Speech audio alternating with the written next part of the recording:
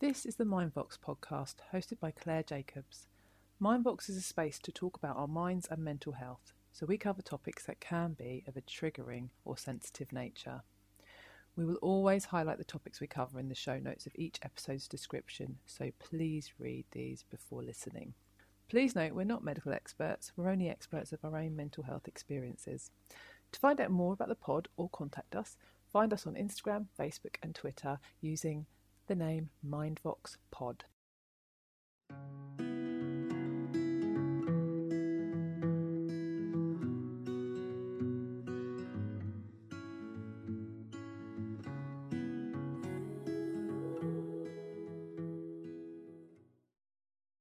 Hi everyone, so today I am going to be speaking to a lovely lady called Nicola Parker. She's a mental health practitioner who has gone through some really difficult times in her life, which includes things like childhood sexual abuse, toxic partners, PTSD, BPD, and parenting whilst having mental health conditions. She would like to talk, hopefully, I'm hoping, about how she's turned her pains into passions today. She's a trained counsellor, personal trainer, and she's also studied some interesting topics like neurolinguistic programming, psychology, and sociology. So, hi, Nicola. Hi, thanks so much for having me How are on you this doing hot, today? hot day. I know, it's a bit of a The silly UK day to is be doing melting. it. I'm just, I was a bit too scared to get a fan out, so I thought, no, just in case all you can hear is a whirring. So I thought, Yeah, it's gonna melt for this period. That's fine. So how are you doing today? You all right?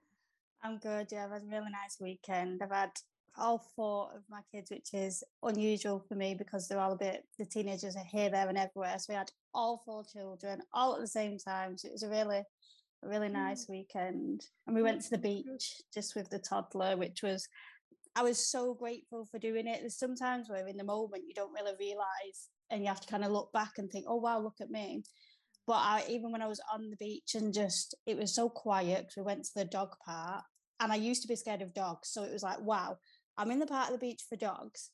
I'm here with my toddler. I'm wearing shorts and I just wasn't bothered that there was still people around. It wasn't as busy as the other parts. And I just thought, I know it sounds really like, look at me, but I just thought, wow, look at me, like more towards myself. Do you know what I mean? Like, look at me just on this beach. It was just I got quite emotional. My partner's like, are you okay? Have you got salt water in you? I was like, no, I'm just at the beach. I was like, it was quite nice. It was really nice. That's a great bit of sort of self-reflection, isn't it? To have in the Yeah. moment. That's brilliant. So tell us a bit about what you do these days then. I've given a tiny blurb, but sort of what is your main, are you self-employed now? Are you working for a company? So I don't work for the NHS, which I'm quite proud of, and I don't mean the NHS any harm. I think the people who work for the NHS are amazing. How it's run as a business is not necessarily amazing. Like mental health has got a lot more funding, but nowhere near enough. And I think that is why I wouldn't have been authentically me if I would have worked within the NHS, because I can't deal with the whole like note taking. I find that very rude, and I understand it needs to be done. I do, and I'm dyslexic, so I'm not the greatest at retaining short-term information, but there's nothing worse than when you're pouring your heart out to what is a stranger. Even if you're 10 sessions in, they're still technically a stranger to you, and they're just writing. And if anybody's been there, I know they'll understand when I say it stops your flow, because you think, what are you writing there? What did I just say that made you put pen to paper right now? So there's the time scales, all them sort of things that for me just meant working for myself was the way to be. And I call my clients my butterflies. And I do get emotional when I talk about my long-term butterflies. So if I get upset, they mean the world to me. And one of them has just gone through she has literally just become the butterfly now. She's gone through such a breakthrough. So I asked her this week, I said, if you could describe when you first found me to the session we've had today, let's evaluate that. And she said to me she remembers knowing she was in a dark place and there was no light, and she didn't think there was going to be a way to get light, but that she had to do something. And she said, I couldn't go to the NHS. I couldn't go and speak to a doctor. I needed something else, but I just didn't know what. And then she came across me in a Facebook group that's just for women. And someone recommended myself. And then she reached out to me and I thought that really is exactly why I wanted to work for myself, because I do think having someone to be able to say, I think we all go off word of mouth and recommendations, and you can't necessarily do that in the NHS. You can't necessarily choose who your therapist is. Whereas those of us who work on the online space, you are able to be like, do you know what? You can kind of have a look before. It's like looking before you buy. You can have a look. You can see if that person suits you or not. But also, I do work online for my own personal reasons. Like I do have a lot of physical health problems, and also I'd still need the space for my own mental health. And working, a 9 to 5 job wouldn't necessarily allow me the space to take time out for my own mental health. So it's kind of double-barreled, really, why I do it online.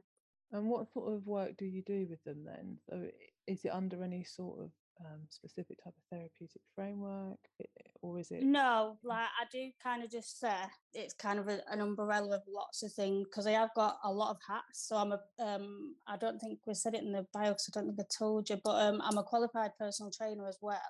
So to kind of give it one therapeutic title would mean I couldn't then use them in the therapy. So sometimes I might not use anything to do with NLP when I'm speaking to somebody.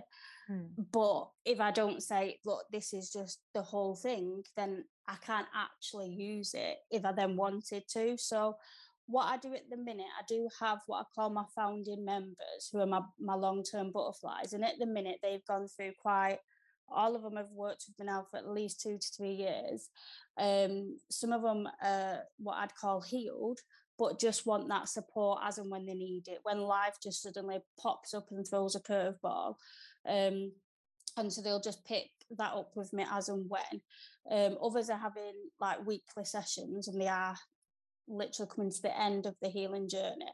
But I'm in the process of building a 5-stage program that is taking people through the stages that I took myself through, that I take my clients through, and that I believe is what people need to go through to get to that ultimate goal of being stronger than their mind. So you've got stage 1, which is accepting my mind. And I seem to say it about every stage, but I do think that's kind of the biggest stage, accepting your mind, accepting what is happening in your mind. Accepting, I mean, I know personally I found it really hard. It was so catch-22 when I very first got a mental health diagnosis. Even though I'd been qualified as a counsellor previously, it's like a hairdresser trying to do their own hair. And so when I first got told that I had complex PTSD, was the first kind of diagnosis that I got thrown at me. As much as it was like, oh, okay, that explains a lot, it was still like, what, I've got a label? Like, what do you mean? So there's a lot of acceptance to do around so many parts, and that's exactly what that first topic does. It's about not just accepting yourself and your mind, it's accepting everything that comes with who you are. Then the next stage we move on to is understanding your mind, which, again, that is a massive, massive topic to go through. I would say that's probably one of the biggest topics within the whole academy. And again, that ranges from you understanding your own thoughts, you understand where they're coming from, what are they trying to tell you, what is it about? But also, sometimes I think a lot of us will say, I don't even understand myself, so how can somebody else understand me? And that can really cause a barrier to support, because like my partner's been with me, oh my gosh, how long been together? Oh, pressure, 11. I'm just going to say 11. It might be like 11/12 years. So he has seen me break down, and then he's stayed. But I wouldn't say, and he knows this, that he was the most supportive partner when I was at my lowest point. But equally, that's because I didn't understand how I needed him to help me. So then how could he help me? So one of the biggest things we do in the understanding unit is also helping you to understand how you want people to support you. And we create like like a mood key, I call it, or a colour code, where instead of having to say, I'm feeling whatever today, because that's quite hard to voice out, you can create your own code where you might simply just text your mum, your dad, your sister, your partner, and be like, I'm very orange today. And they will have that code, and they will know that orange means that this is what you need today, and this is what you need off me. So then after that, we move on to, I have to do them in a line, I forget what. Accept, understand, then reset. Then we're resetting your mind, and that's where we're looking at your triggers, your behaviors, what is serving you, because a lot of the things we do is to keep us safe, so we don't want to get rid of them things, we just want to make them work better for us. And then we move on to conditioning your mind, which sounds a bit like I'm gonna hypnotize you and make you run around the streets like a chicken, but I don't quite do that. And that is where we put in what I'd call your daily practices to deal with the day-to-day symptoms. So that's where I'll talk about routines, where I'll bring in more about the personal training side and exercise and how you can use that. Journaling, that is the conditioning, is where we're more then you can have yourself a kind of plan of how you're going to use everything you've learned in the previous ones. And then the last stage is stronger than your mind, which is kind of self-titled. That's where you're digging deeper on everything you've got, and then you're learning how to make this evergreen now, how to carry this forward.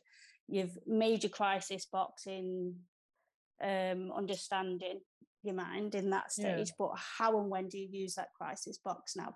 What happens when you've kind of, it's all gone to pot like life does? Like I said, with my long-term butterflies, they're quite healed and settled, but a curveball will always come in. So then it's about taking that long forward. So that's still in process of, I'm still making all the units for that. So at the minute, it's kind of getting on the waiting list for that. And then I just have a few workbooks that I think are helpful before getting to that stage, such as journaling, such as meditation. I don't know what you think of meditation, but I used to think I had to be religious. I used to think I had to sit and hum. I used to have so many, I used to think, I don't know where I got it from, to be honest, but I used to think you had to clear your mind, and I'm like, I can't do that. I can't clear my mind. It's really hard to do, and I think the major people that do it do speak of, you need to sort of just let your thoughts flow by, but don't interact with them. That's quite tricky to do, especially when you've got like ADHD and your head is full of so many thoughts. It's just impossible. Certainly interesting. No, but it's good. So you've got quite a good framework for the things you do, and I guess I wonder, where does that come from? Sort of what sort of life have you had that's made you want to so passionately help other people? Sort of going back to, I don't know, start right from the start. What was your childhood like?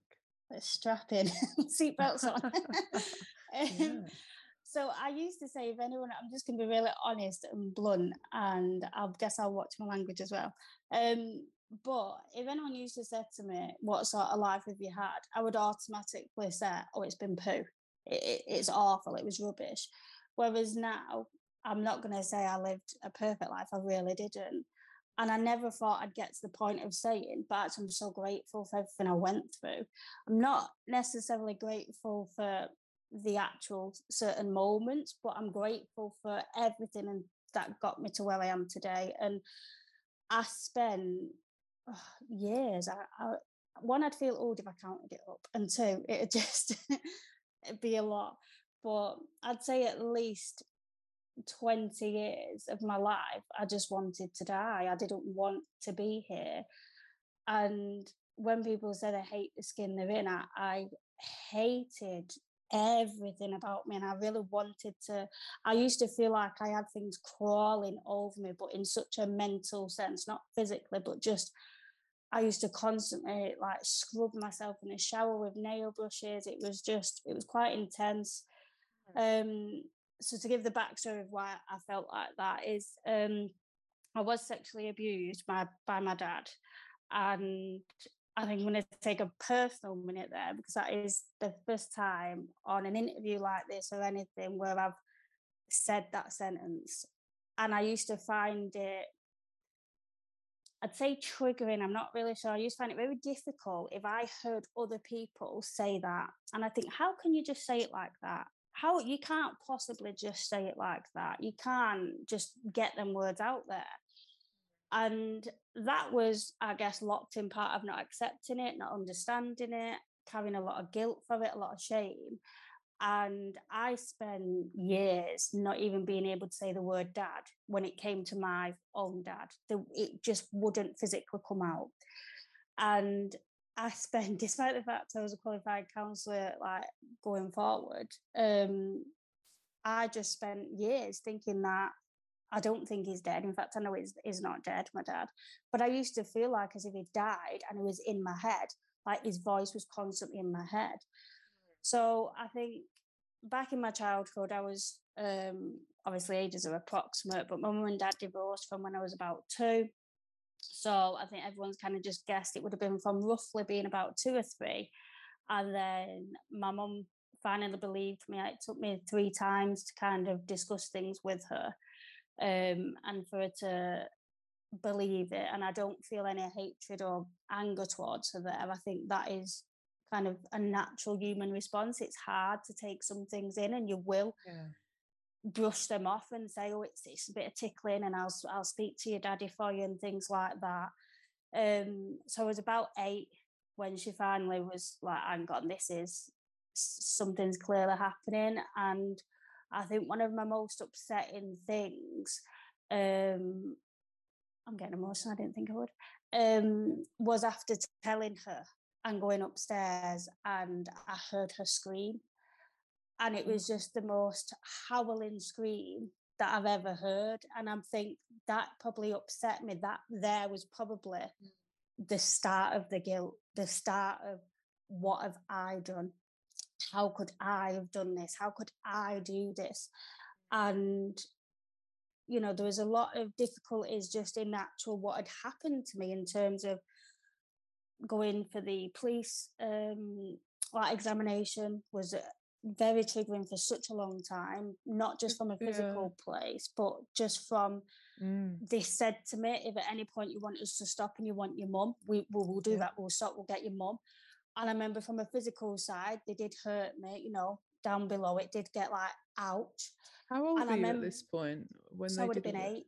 Oh, you were so very young to be having that sort of. So your mum wasn't even in the room when you were having those things. No, there was another lady who I think was a police officer or something to do with that, but she didn't have uniform on. So I felt like okay with her. I didn't feel like, oh, she's all official.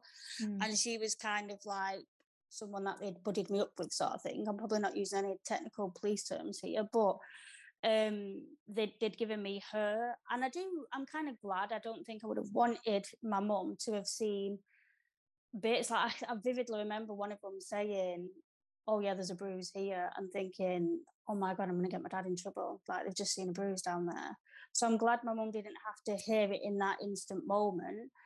But for me, when I asked for my mum, when I then said I want my mum now, and was really upset they wouldn't get her.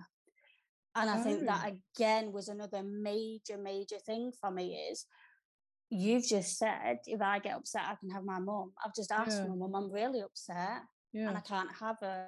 And that happened again in the physical interview where there was you know, doing all the puppets and daddy lives here, mummy lives there, can you show us, you know, very obviously in a childlike way. They showed me the cameras and showed me like, oh look, people will be watching these cameras and everything, and colouring, and very relaxed. But once it got to the difficult point, which for me, for years and years and years, a trigger for me was hearing The Simpsons come on, because that just seemed to be kind of the time thing when things had happened. And my brother had like a settee that was like on stands, you know, I had like the legs so you could get under the sofa, and my brother would be under the sofa and be glued to The Simpsons.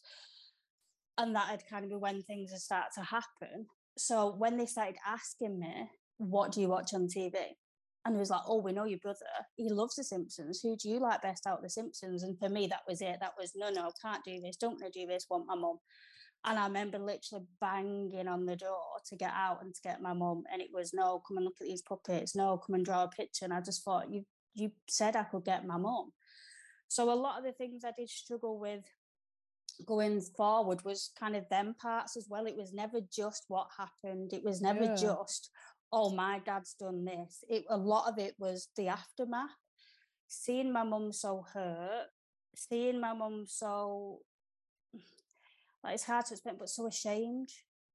And seeing my brother then come out and said things had gone on with him then telling me in private that he was lying. He just said it because I was getting all the attention, and seeing him like struggle.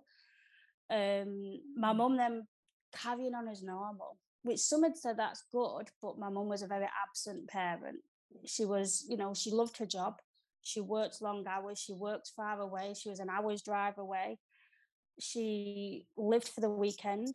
To her, she'd worked hard all week. So when it came to, Saturday, it was get up, go do the food shop, come back, mum goes out for a night out. I'd wait up for her, get her to bed when she'd come in, and then she'd be up Sunday afternoon. So I understand from her point of view, it was I've had a hard week at work, but then when I'm going through parts of now self-harming, now trying to end my life, but there was just never that consistent parenting, that was quite hard, and feeling like it was my fault that she was now having to live such a life, as if that was my fault because she couldn't cope to look at me or couldn't cope to know what I'd been through, knowing family members wouldn't come near me. Like my granddad, who's just recently passed away, I struggled with his passing because I found it hard that for a few years he wouldn't come near me because he found it too hard to know what I'd gone through. So a lot of it was dealing with the guilt and the shame and blaming myself. I think with one of my butterflies who I've just gone through at the minute, and we've really dealt with this blame, and seeing somebody else, I'm so proud of my butterflies, get upset, seeing somebody else say that it's not their fault when they've been through similar, and me being the person who helped them to understand that it wasn't their fault, that there's nothing for them to feel guilty about. It's just everything. It does then make me feel grateful. I'm grateful for all the pains I've been through, so that now I can be somebody else's light. I can stop somebody going through the years of torment I put myself through and say, hang on, I can hold your hand with this. I can't jump in your head and change everything, but I can give you the tools, I can give you the strategies, I can be there for you and help you. And that, to me, makes everything worthwhile. And if someone said, would you go through it all again just to be able to help these people? I honestly think I would say yes now. Whereas years ago, if someone said, would you go through this life again so that you can, I don't know, like get whatever it is, I would have said, oh my God, no. I'd take any other life than mine. Like, I hate my life. I hate everything. Yeah. Whereas now, I love my life. I'm proud of my life. I'm proud of who I am. I love who I am, that has been insane to get to that point. But to know, like, even this morning, someone who's actually from my local area has reached out to me and said that she's took an overdose and her daughter's been removed from her care. I don't know in what way yet, and can I help her? And just knowing that people see me as that, people see me as, wow, you've come and told me that. That's massive, to just reach out and tell somebody that. They trust so the fact that trust element. And like one of my butterflies said recently, she was like, one of the first things I found when I spoke to you is you just didn't judge me. And I thought, well, how could, there's nothing to judge. Yeah, exactly. So yeah, I think that's kind of why I do it. Like, there was obviously my childhood, then dealing with the guilt going forward, and my mum and my brother. Then found out, I think I was, how old would I be? I would have been year 9 in school. How old's mine was in year 9? So I would have been like 13, 14, yeah. And my dad pulled up. We had like a big drive, not a huge drive. We didn't live in a mansion, but quite a steep drive up to the house, and then a big like bay window. So it was quite obvious whenever someone was coming on the drive, you'd hear the car, and then you could see the car. And I just remember it was an unusual time. There was no way my mum was due home from work. My mum's current partner, don't mean this rude, but she had a lot of different partners. So I never felt really close to any of them. But this one I did feel quite on a friendship level with. I was like, oh, I think this one might stick around for a while, blah, blah. Like, my mum seemed to like this one. And he was in bed because he worked nights on the taxis. And I seen a car pull up and thought, who's that pulling up? Like, who's due? Did misbehave in school, and I think that's obvious that was going to be the case. So I did think, oh my gosh, there's someone from school. Like, oh, what have I done now? For God's sake, how dramatic. And I just thought, oh, well, my mum's not here anyway, so what are you going to do? And then it was my dad. He got out of the car. That was the first time I'd seen him for like years. The fear I felt was intense, but he got a little baby girl out of the car and was holding her in his arms, knocked on the door, and then posted, like, I didn't have an answer, obviously I hid behind the door, and then he posted a card through. And this was in like May, June time, and my birthday's in February. So I don't think he even remembered when my birthday was, but I guess God loves a trier. And he posted a card through, but I clearly obviously know now the whole mental side of him doing that was he was clearly coming to show me that he'd had another baby. And as far as we was aware, he'd had, what do you call it when men have they can't have kids? I don't got the word.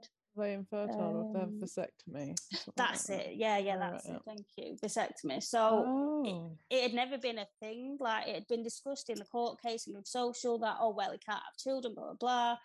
So you went through the actual court case with it then, and so did it rule at the end when you were about 8 that he didn't see you anymore? Like, what was the outcome? Yeah, I mean, this is something that I kind of just want to know for my own, I don't know, just sort of closure in that sense. Is my mum's never give me access to the court papers, so all I know is my mum's word, and that sometimes isn't necessarily truthful. I know we got a lot of compensation money, and I know she, there's no better way of saying she enjoyed spending that. We did go on holiday to Florida. It was amazing.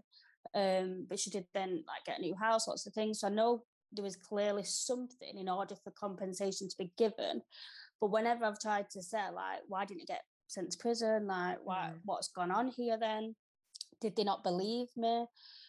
She said it was the CPS who said it will be too hard. Like, there is evidence, but they will still argue it.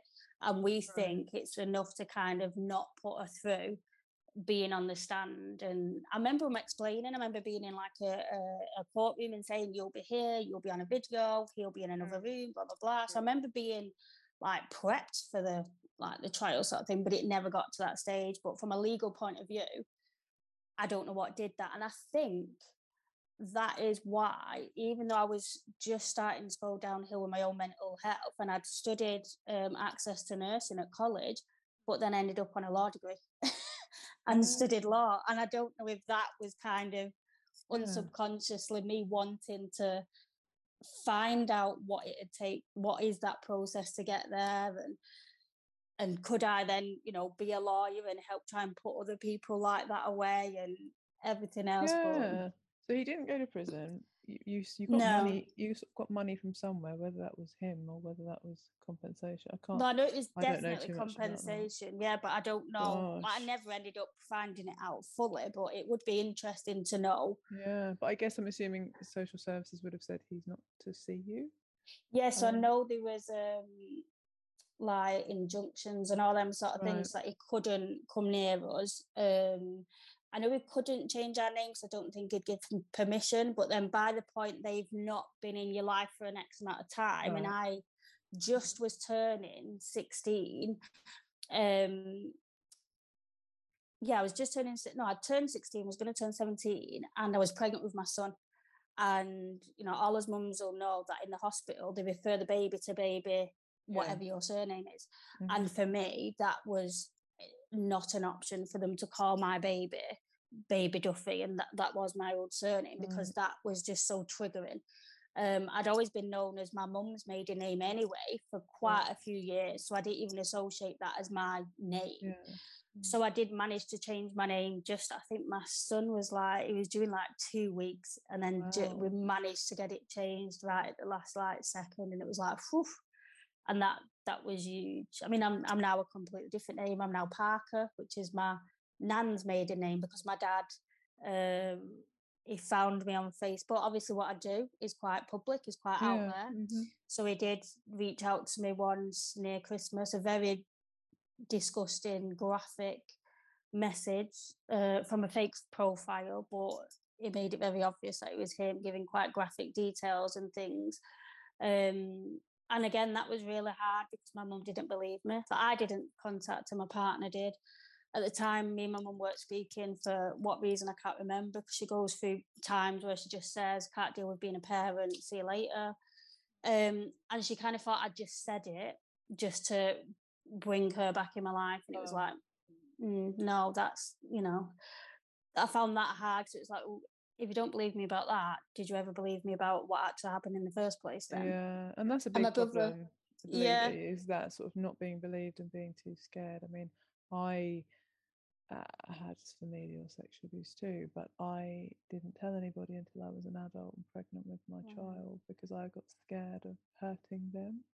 Yeah. So it's that thing, if you don't want those people to be hurt, and having to watch them be hurt because you've told them something. That, you know what I mean? Even though you're not the one that's in the wrong, you still feel that sort of responsibility to say, oh, yeah, I don't want them to go through pain because I can just shut my mouth and deal with it myself. But actually it manifests in so many ways.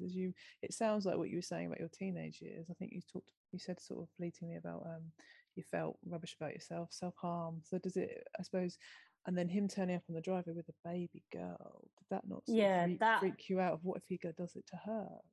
That was the start, I think. I was already struggling to we had to pretend like we'd moved from like 10 or 15 minutes. Like, I'm rubbish with geography. So is it like a town or a city? Like we just moved like from one area to the next one down. Wasn't far, although people in my new area did like think my accent was so strange. I'm like, I'm 10 minutes up the road, guys, calm down. But we had to kind of pretend, everybody in my old life, like at my old primary school, we had to say we'd moved to where my mum was working, which was Warrington, which was like an hour away. So we had to pretend we was completely moving away, never having contact with people again. And I remember vividly driving off my old street and just being so upset that I was losing all these friendships that I had. So starting a new life was hard, just in terms of starting a new life, being that, person who starts school halfway through year 5 and everyone's kind of established the friendships. It was quite hard. Peter Andre got me through a lot of that, hence why I'm still very obsessed with that man. But we won't go down the Peter Andre rabbit hole, we get lost. But yeah, I think I was struggling just in terms of dealing with everything, whatever. But then when he turned up, and by this point I was in high school, I was smoking, but just because I wanted to be like my mum, because my mum smoked and I idolised her. As much as now I can see how she treated me and she was very absent, at the time I was desperate for her to just not give me attention in the sense of what I'd been through or anything, but just want to sit down and eat a meal with me rather than me cook. I was basically like her slave. I did everything for her. She woke up in the morning, I'd literally light a cigarette for her, leave it in the ashtray, go downstairs, make her a cup of coffee, make some breakfast, bring it up to her. Like, I helped her get ready for work in the morning. So I just wanted attention off her as a mother. I just wanted her to ask about my day or anything. So I was already more so acting out in that sort of sense. I was just a class idiot. I was very, very spotty. I had a lot of health conditions going on as well still at this point. Nobody knew what was wrong with me. Very, very spotty. Was always bullied for different, like my appearance. But then when he turned up and did that, the sheer, when you said the word responsibility, it kind of moved on to two things for me when that happened. Because as much as I felt so guilty and so responsible for all this pain I appeared to have caused my family, to then see a baby girl and know that, we immediately did contact social and things, and it was like, we need to find out if this is his child or not and everything. And they said, look, we'll go turn up, we will find out what's going on. And then when they came around and said, yes, he had his vasectomy reversed, and this is his baby daughter, and I knew Louise, his partner, because when I saw my dad, he just got with her and she was 17 at the time. So there wasn't a massive age gap with us. So I found her fun. I never called her stepmom. It was always just like this teenager coming to play. So then when they said she was pregnant at the current time and he was having another baby, that is what I think broke me, or started to then in my teenage years cause the self-harming.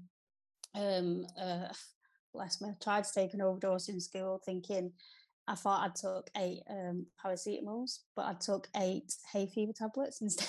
Oh, So that wow. was quite intense. Mm. But my mum didn't even leave work to come and get me when that had happened. That was my very first suicide attempt. Wow. And she didn't leave work when they rang her. I'd fell asleep in science. They'd realised what had happened because my friends had known, because I kind of said goodbye to all my friends. And when they said to her, like, oh, Nicola's tried to take an overdose, we've found the box, it was hay fever tablets, so she's probably going to be fine, but you might want to come and get her and, just take her to Oh. get checked out. She was Mm. like, no, I'll see you after work. Oh, wow. So, yeah. God, that sounds horrific. Did you get any support? So from the time that, the court case, 8 years old, until like your teenage years when you were doing that in class, did you ever get therapy or any offered anything? There was bits in and out. There was like, what are they called? They do adverts on the telly. NSPCC. Okay. They give a little bit of support, but I think something meant either my mum didn't access the support we was offered, Oh, okay. and if we did, she was always at work. So I don't know if it was a case of she wouldn't take us to the appointments, because we did have somebody who used to come to the house once a week, but my mum again had be at work. Right. So we Okay. didn't have a lot, but I don't want to blame the system on that. I don't No, because you don't know. know. Yeah, Yeah, I don't know don't what know the who is circumstances responsible were. for that. Yeah, that's fair Yeah, enough. So it's quite a lot to be going through with sort of little support, really. And then obviously then having a baby, 16, 17 years old is quite a young age to start having to then be a parent yourself. yeah. So what was it like having a baby so young? I mean, I'm assuming, were you still living with your mum at the time? No, And no, you weren't. Okay. no. Were you at school and living on your own? Or? Was it at school? No, I'd finished school, so I met my ex when I was doing my GCSEs, and so I think I did my GCSEs in like the May June time, and I was pregnant. So I was 16 in the February, GCSEs May June, and then pregnant in the September. Wow, that's a lot, isn't it? Yeah, and my mum used to take me on nights out. So when school kind of got really like involved with like, this girl needs support, needs help, my mum then told school like about my past and my childhood and what had gone on with my dad and things, because they didn't know. She didn't want them to know. She didn't want like teachers looking at me differently, things like that, which I think scared me. Used to make me think, why? But I think that is what used to make me think, oh, so like would other like, monsters, I used to call them. Now I understand they have, they're called paedophiles, but I used to just be like, oh, would they know them? Would they then think it's okay for them to do things for me as well then? Like, is that why we don't tell anybody? So that was always a bit strange. But yeah, so she'd been, kind of told, you need to be there for more. This is why she's misbehaving so much, blah, blah, Yeah. blah. So her answer, I guess, to that is thinking, well, hang on, I'm working all week. I need my weekend to go out and have my time. I'll just bring her with me. So from about 15, I was, in a pub Friday, Saturday, Sunday, pint of lager, cigarette in my mouth, stood with my mother. Very ladylike. So you were treated pretty much like an adult from a very early age, and socialized in that way. I mean, it almost sounds, I mean, I'm no doctor, but it almost sounds like, did she possibly have some sort of addiction?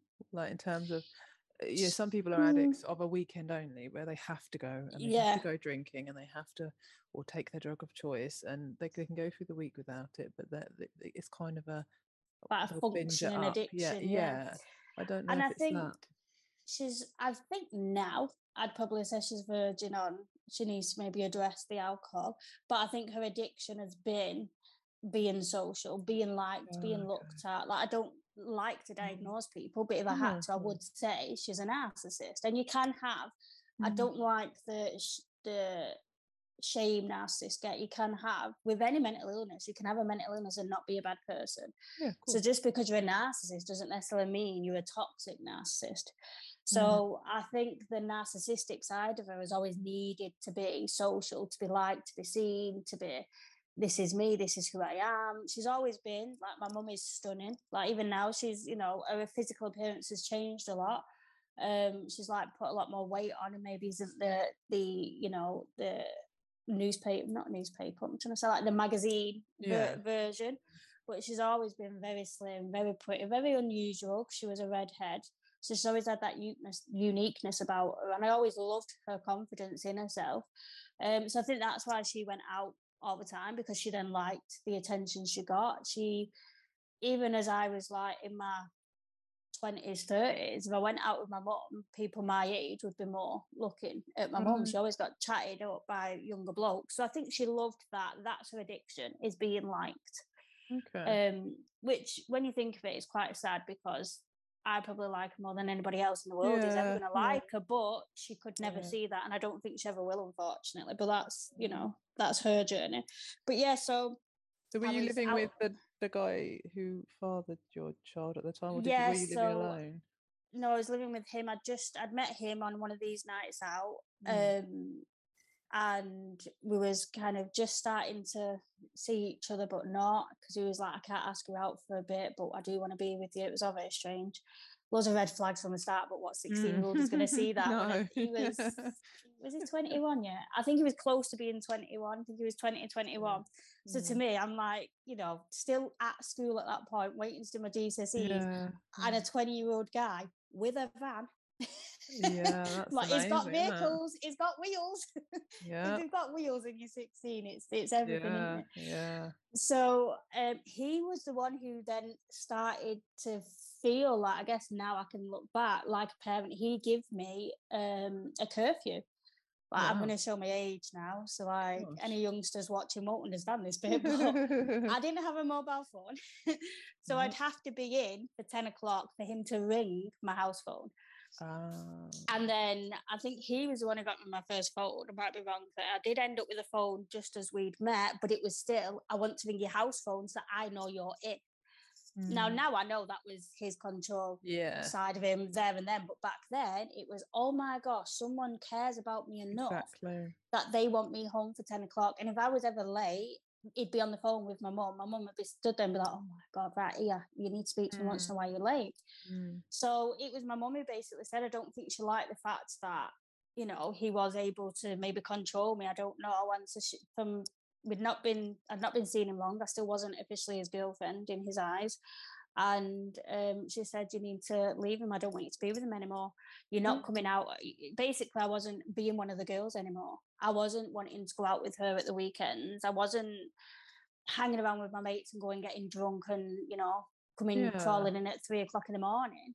So in her eyes, because she's always been very anti-male, which I do get, obviously, after what we'd been through, but it was, no, you don't just settle down for a man. You go and enjoy life and you have a party, you don't settle down. So I was like, no, I still want to be in this relationship. I want to be with him. I'm going to be his girlfriend soon. So it was like, well, get out then. So I wonder from the sound of that, I mean, on the surface, it might look like because you're not being a mate with the girls, but I wonder if she could sense very easily, because she'd been around longer, he's controlling, there's something dodgy about him. I don't want to be in with him, but didn't have the proper, it sounds like not the sort of emotional, verbal style to be able to communicate that to you. So I think now it was that, but it wasn't. It was, he's controlling her, I'm not. Because then as things progressed over the years, I could really see them butting heads at who am I going to listen to? If she says no and he says yeah, who am I going to listen to? Right. So you had two people trying to control you, and you in the middle of that with a child at a very young age. So sort of, how long were you with him then? And was he? I was with him 6.5 years. So I moved in with him very quickly. I then found out, quite shockingly, because I'd always known after a certain point, I'd known that my dad was still in the country, because we also got told he'd moved to Thailand. So then I'd found out, I know, it says it all, doesn't it? Yeah. He was back in the country. I used to use that to kind of describe it. When I couldn't vocalize everything I'd been through, I'd just be like, yeah, my biological father lives in Thailand, and you can kind of get the gist from that. That kind of just used to be my kind of go-to. But yeah, so I'd moved in with my ex very quickly, very just like, okay, I'm here. And then it was in the area that when I was a child, my dad lived in that area, but like 5 minutes up the road. And then I remember being in this house. His mother was and still is an alcoholic, quite a severe alcoholic. Right. So he didn't like me to go outside. When he'd go to work, it was like, you stay in. I'd tried to go for my open days with college, but he wasn't okay with that. He didn't trust all the boys that I'd be there. I didn't think that was fair because he wasn't at college. So I was like, okay, I won't go to college. So, and it was like, you can keep an eye on my mum. You can, make sure my mum isn't drinking too much. You and her can watch daytime TV, try and, curb her drinking. So it's like, okay, I'll do that for you. I'm here to support you. Like, I'll help you, mum. And I remember I was going to the sink once and pouring like the rest of her drink away because she'd fell asleep. So it's like, I'll pour it away and she'll think she's drank it. And then my mum rang me. And at this point, she wasn't speaking to me because it was like, where are you? I was like, well, you told me to go, so I've gone. And then it was like, right, okay then. But she'd she'd asked her friend to come and drop my stuff off. And my mum wasn't happy with the area because it was, every place has like a rundown area, let's say. It was on the edge of a council estate. And so to her, it was like, how could you be so? She was very snobby about it. So she'd said when her friend who worked in social services had dropped my things off, she'd like relayed back to mum like, oh, it's a DOS house, it's a stay, it's just kind of an open door and people are in and out. So she then said, wow, if you've chose that over me, then I'm not interested, sort of thing. So I'd not heard from her for a good couple of weeks, and then she'd rang me. I now had a mobile phone because we was kind of getting up in the world now. And I could see her ringing me on my phone. I thought, how strange is that? So I was like, oh, hi, mummy, okay. She'd be at work during the day. So I'm like, when does my mum ring like family members when she's in work? And she was like, where are you? Blah, blah. I was like, I've just been in the kitchen making a drink. She was like, I know you just made an orange juice, didn't you? And I was like, wow, okay. I was like, yeah. She went, yeah. My mum always referred to him as DH, which is like a swear word, but I won't swear. So she was like, yeah, DH can see you. And I remember you used to see it on films where people would just drop it hearing like some news, and I just dropped to the floor and I was like, what? And then she described, so like there was terraces here, like on one side, and on the right hand side was another row of terraces that could then see into the backs of the other ones. And that's where he lived. So I'd actually moved like across from his house without even realizing it. So my partner had already wanted me to stay in and not go out, and I just didn't. I'd very, very rarely leave the house. All the curtains were shut. I didn't have anybody open curtains in the back part of the house. My partner would sometimes try and open the curtains in our bedroom where I pretty much lived. Very rarely left the bedroom. We just had a mattress on the floor and we had mice. And so it just felt like you could hear the mice like under your bed, but my bed was like this thick. And he was like, what is it that you want? What do you want to do in life? And I was like, I just want a family. I'd always wanted a baby. I'd always wanted to give somebody all this love that I had, but I had nobody to give it to. So I did make the decision and say, I want a baby. I want to give a baby so much love, and I want that baby to love me, because a baby will love you no matter what you do. That baby will love you as long as you feed it and you're there for it and you care for it. I want a baby. And I know now it was because I just wanted that unconditional love, not this love that would, or if you make them unhappy, blah, blah, blah, they're going to love me. Quite so he was all for it. It's a lot of people that have been sort of abused or neglected crave that love and do tend to have children quite young. Obviously not everyone. For that reason, is quite common. We're supposed to be unconditionally loved by them sort of forever, and it will never ever go, and we crave that, I guess. So and I do think that comes up even today. That still comes up in parenting. But so I was very quickly that we then did get pregnant. I was very happy about it. Then he'd also said, this is our ticket out. We'll be able to get a house. We'll be able to do things. So we didn't end up getting a house because I just said no. The only time I put my foot down was to do with money. So maybe I'm a bit of a gold digger. I don't know. But then I was like, no, we're not doing that. We're being a family. We need to do this properly. You need to speak to work. You need a pay rise. You're going to be a dad now. You've got to step up to the plate and be a dad. So he went and got a pay rise. We was very lucky in his uncle lived next door to somebody who was selling a house and just wanted as little money as possible because he just needed a bit of money to get into sheltered accommodation because he was like retirement. So we got a house for, it was very cheap. So at the time, I think it was 35 grand, but the market value of it that day was like 80 grand. Wow. So we did manage to get a mortgage. Obviously, I was on it because I was too young. Wasn't even 18 at this point. And so we moved in there. I think it was about 2 or 3 months before my son was then born. It was still in the same like area, but a bit further afield to where my dad was and where we'd been living. It was about a 10-minute drive away from it. Very nice looking houses, looked like new build. So it was like, wow, I'm 17 years old, about to give birth, and look at me, sort of thing. Look at materialistic. Look at what I've got. I looked like I had it all. My mum was very jealous and would openly say so. So was her. She was with a different partner now, and he was like, you don't really deserve this. It's like you've won the lottery and you don't appreciate it, even though I did. I loved looking out my window and seeing like the carport area and thinking, wow, this is amazing. So then, went on to be very stigmatized at the fact I was a teenage mum.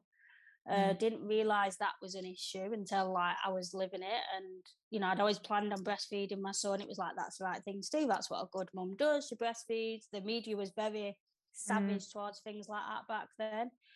I found the birth tough. I found seeing him, which was shocking, because we're all told, aren't we? Oh, you have the baby, and you've got this immediate, overwhelming feeling of love. And I was so looking forward to that. And I found the birth very unsupportive. Like my mum and my partner at the time fell asleep. And I was like, okay, I'll just get on with things, shall I? Yeah, my partner at the time fell asleep. How dare they do that? It's so like, how dare you be in pain with me? So then when my son was born and I seen him, I just felt this overwhelming feeling of pressure. I'd never even changed a nappy in my life. I'd held my baby cousin a few times. There weren't really many babies in our family, so there was just one, and I hardly ever saw her. So it was like, I remember just looking at him. I remember thinking that he looked like an alien, thinking he just looked weird. I was like, wow, you look weird. And when they passed him to me and put him on me, instead of having that overwhelming bond and love and everything, I was like, oh my gosh, he's depending on me. Everything he needs has to come from me. And I just felt this overwhelming pressure of, wow, I've got to keep you safe, and I'm not going to be able to do that. What am I going to do? How am I going to cope? And then I remember him latching on, and then, oh gosh, he's like 18, so I'm going into baby. I'm like, oh, my baby. I remember him latching onto my breast and thinking, I've got you and you've got me. And just thinking, this is everything. So it like was the pressure, but then the love did come in terms of that bonding that I do think if you can breastfeed, it's great. And I think that bonding you get from breastfeeding is amazing. And I'll always be sad that I didn't get to do it fully with him, because then we'd got, back to the ward where they get you settled and everything. And the midwife was just awful to me. I'd seen her taking other people's epidural, stickers off. I'm sure they're not called stickers, but no. And I'd seen her being very caring and kind and gentle with them and putting water on it to ease it off and having a conversation with them. And then she was like, oh, sit up. And she's like, right, I'm just going to rip this off. We'll count to 3, zoom, and ripped it off. And I was like, oh, okay. And then I'd gone to shut my curtains, and she's like, what are you doing? Keep curtains open. I was like, oh, I'm just about to try and breastfeed. Is there anyone who can help me? Because he's done it himself once, but now I need to act to try and feed him. And she's like, don't be so ridiculous, as if someone like you is going to breastfeed. Walked away, came back and plonked a ready-made bottle on the side, and I was like, oh, can I not? I was going to breastfeed. Don't be ridiculous. You can't breastfeed. You're a teenage mum. You're deluded if you think you're going to keep up with breastfeeding. And then she got a hold of my baby and put a bottle in his mouth, and I was like, okay. If that was now, I would scream the place down, like, who are you speaking to, who are you treating? Exactly. But back then, I just allowed myself to be treated that way, and he was then bottle fed. Didn't even give breastfeeding another thought. Rang my mum, was like, oh my God, can you run out and get some supplies then? We need bottles, we need to know, they've just given him SMA Gold, go buy that then. So I found it being hard, but even back then, I was in what's called, it was called YAP, Young and Pregnant. So my midwife was a specialist teenage pregnancy midwife, and she was running antenatal groups, and she decided, I'd then joined, a sexual health clinic called Brooks, was doing a course for teenage mums to give you some like life skills. Okay, that's good. So it was sex education. It was like, it's kind of a bit late for that. I've got a baby, but yeah, I get where you're going with this. Sex education, childcare, like just level 1, level 2 childcare, counselling level 1. So that's when I very first got into counselling. Then I forgot what the other one was, like peer support or something like that. So we would kind of, you know, some of the girls would go into schools, high schools, and be like, look, this is the reality of having a baby. Like, be careful, watch what you're doing. And then we found out that my midwife wanted other like teenage mums to come to her antenatal class for teenagers to run the classes for her, so that she'd do the medical side, but myself and my friend at the time who I'd met on the course would do the reality of, this is teenage mum, you need to learn about money, you need to learn about bills, like, do you know you've got to pay for things like electric isn't free, guys, you've got to pay bills for that sort of stuff. This is like all the things I'd had to learn. So were you actually allowed to do that? Because it sounds like you had a partner that kind of didn't want you out. Yeah, so at any point. I could go to the course because his like, not business partner, but someone who like developed a lot of houses, rented out a lot of houses, and my partner's always done alarms, so he had like a kind of business relationship with this man, and it was his wife who run the clinic. And there was only one male in the clinic, and he was homosexual, so he was no threat. Safe, I was still smoking. I didn't smoke in my pregnancy, but strangely, as soon as I gave birth to him, I was like, right, now I need a cigarette. Wow. It was like the mother instinct took over, like, no way am I going to put smoke into my baby. And then all of a sudden, as soon as he was born, it was like, someone wheel me down for a fact. So when we went to the course, there was a creche underneath us. So it was safe, because like, oh, you can still hear the baby, you're not even that far, because he was literally like 4 weeks old. Oh no, he must have been 6. It was 6 weeks old. And we could pop out and have a cigarette.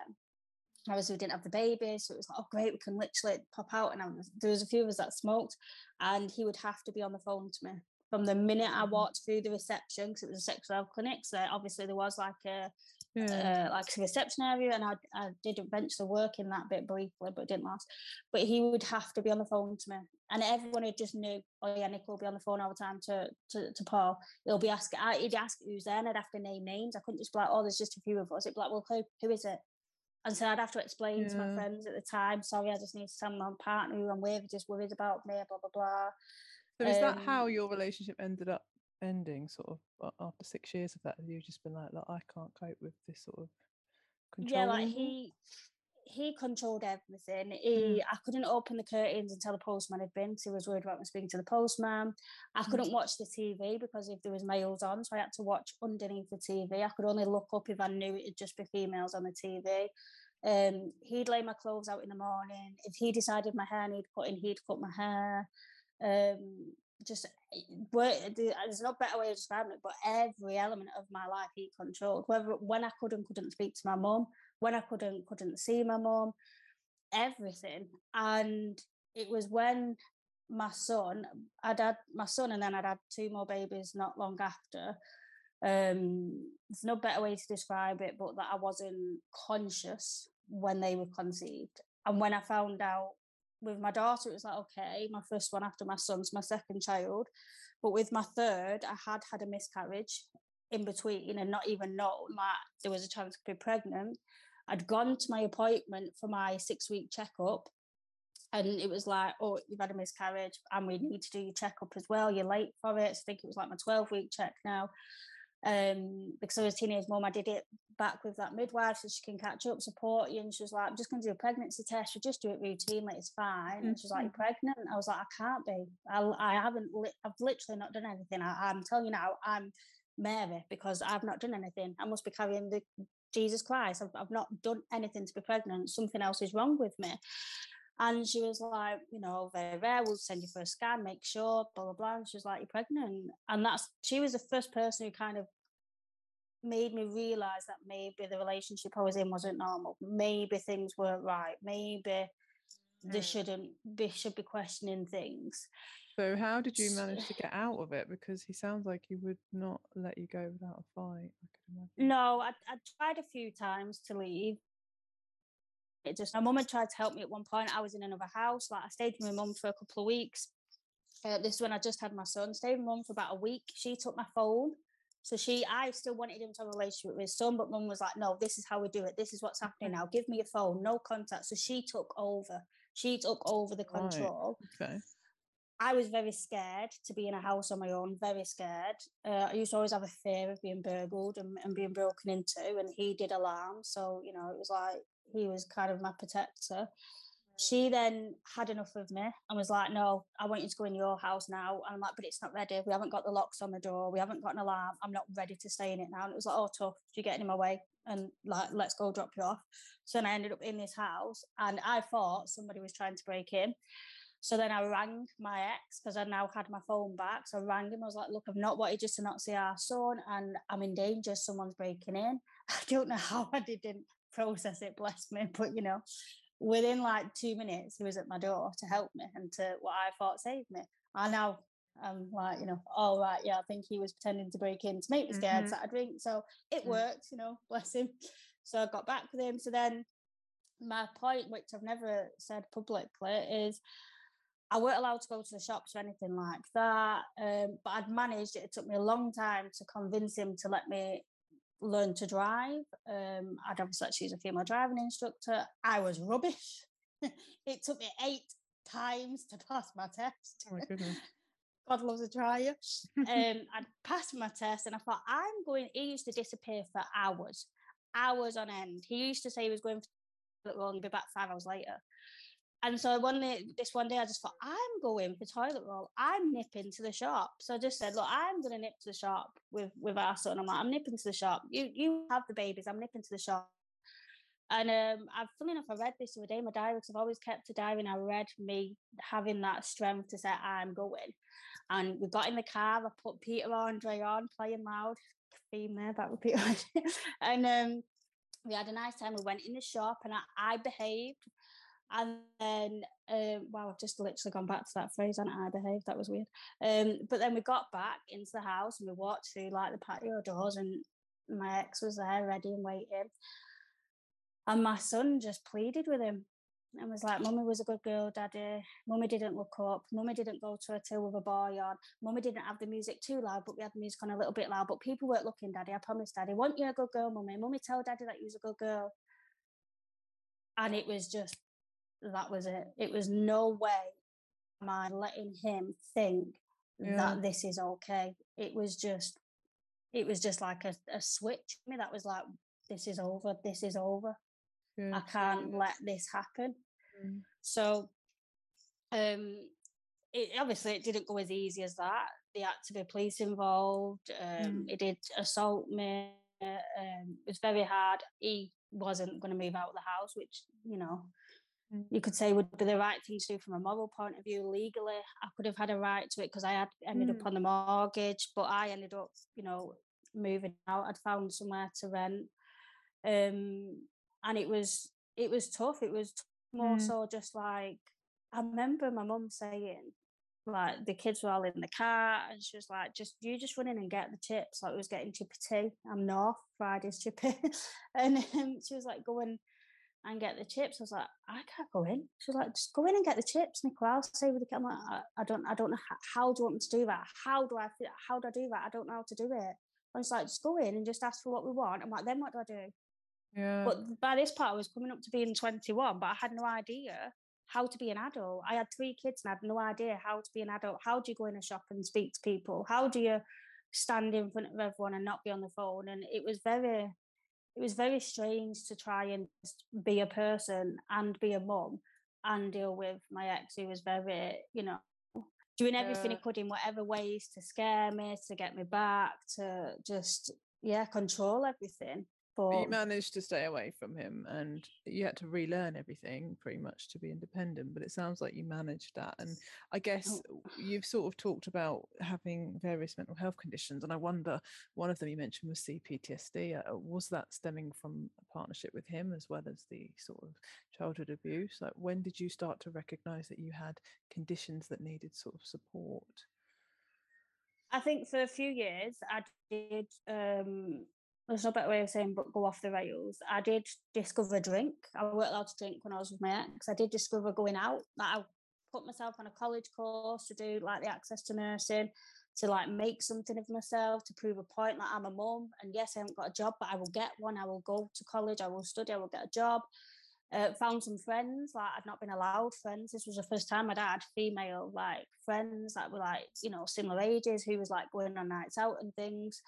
So my ex had the children every so often. He'd kind of never be consistent, and I think that was so he couldn't. I remember in one court case him saying he couldn't have the kids every Saturday night because there's no way he would allow me to be going out every Saturday night, and he literally said that. But yeah, he would have the kids, and so I'd just go out, just going drinking, being out and about with friends. My mum, remember a part I was struggling for money, and I was like, Mum, I need money to feed the kids. It was like, no, but I'll pay for you to go on a night out. And then I was at university at this point. I'd gone on to do the law degree, which was just, strange, but bypassed that point. I'd met somebody. I'd briefly been with somebody in between it, but then I'd met somebody online. We'd been talking for a while. Was really enjoying getting to know him. We'd started seeing each other in person only when I didn't have the kids. I didn't want to mix them two worlds. So I did feel like I've got like one life in another. But I guess through drinking, every time I had a drink after a certain point, I was just back at my dad's. I was just back there constantly. I was starting to really struggle and self-harming a lot. I'd self-harmed when I was with my ex still, and when I, was with him, and just not understood it.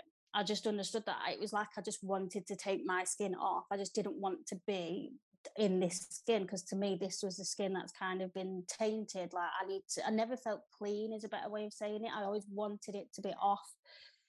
So that was getting more intense, and I remember just drinking more for the fact that I was trying to block out these noises. I remember even when I was with my ex, I wouldn't bath my kids.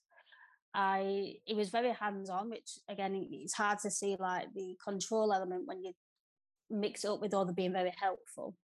My son was very ill a lot to do with our physical health as well. And he was always great with being up in the night with him, because sometimes I physically couldn't, things like that.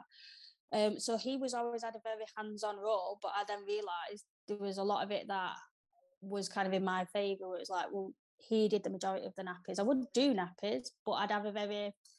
It's hard to explain because people are like, how do you actually do that? But I'd try and do a nappy and look as little as possible and touch as little as possible. Didn't do baths.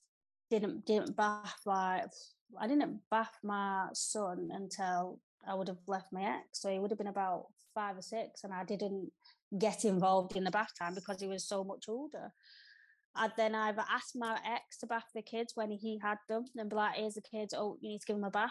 And he kind of just took that on. He never really questioned any of that. It was just like, oh yeah, you don't bath. It wouldn't even be in the conversation. It was just kind of a given thing. So all these things were happening, but without any sort of conscious look on them, without even kind of realizing all these things that were happening. And I remember my ex had the kids. He had them for like a few nights at a time, which was unusual. So it was like, right, drink away. I was getting on great with, this new relationship. There was a lot, in a way, there was a lot going on. I was at uni. I was doing very well, even though I didn't believe it at the time. I was doing really well at university. And I remember I've read it actually the day, because I'd read one of my old diaries, and I just went to end my life and was just like, I just can't be here, can't do this. And that's when the fear just overtook in being at uni, doing things to do with the law, studying. At this point, I'd done level 1 and level 2 counselling. So doing a lot about like tasks of, right, on the front of the mask, draw what you let people see. On the inside of the mask, what's really going on. Yeah. Doing all that sort of stuff, things bubbling at the surface, hearing the statistics that a lot of people who are abused go on to be abusers, and thinking, well, what the F have I done then? Because I've had 3 kids. How dare I have children if that has happened to me and I could be one of them statistics? What on earth have I done? How could I have done this? This is why I don't bath them. This is why I can't go near them. And I remember...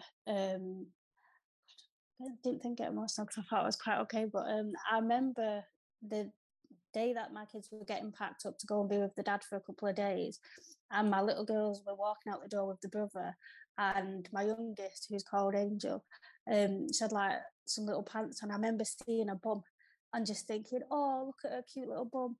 And then I remember thinking, you monster, how could you have just done that? How could you have just looked at her bum and called it and thought it was cute, thought it was nice? And it just petrified me. And I just thought, whoa, this must be how it starts. This must be how people become monsters. Like, I've just looked at my daughter's bum and thought it was cute. How could I have done something as disgusting as that? And then I had a lot to drink, and my friend had fell out with me because she felt like I was seeing my partner at the time more than her. So it was like I lost my support, couldn't really talk to, my new boyfriend. He was a new boyfriend. I'm not going to, pour everything out to him. My mum didn't want to know. She wasn't really interested. She didn't like the fact I'd met somebody. And I remember I just tried to end it all and thinking, I cannot be a monster to my kids.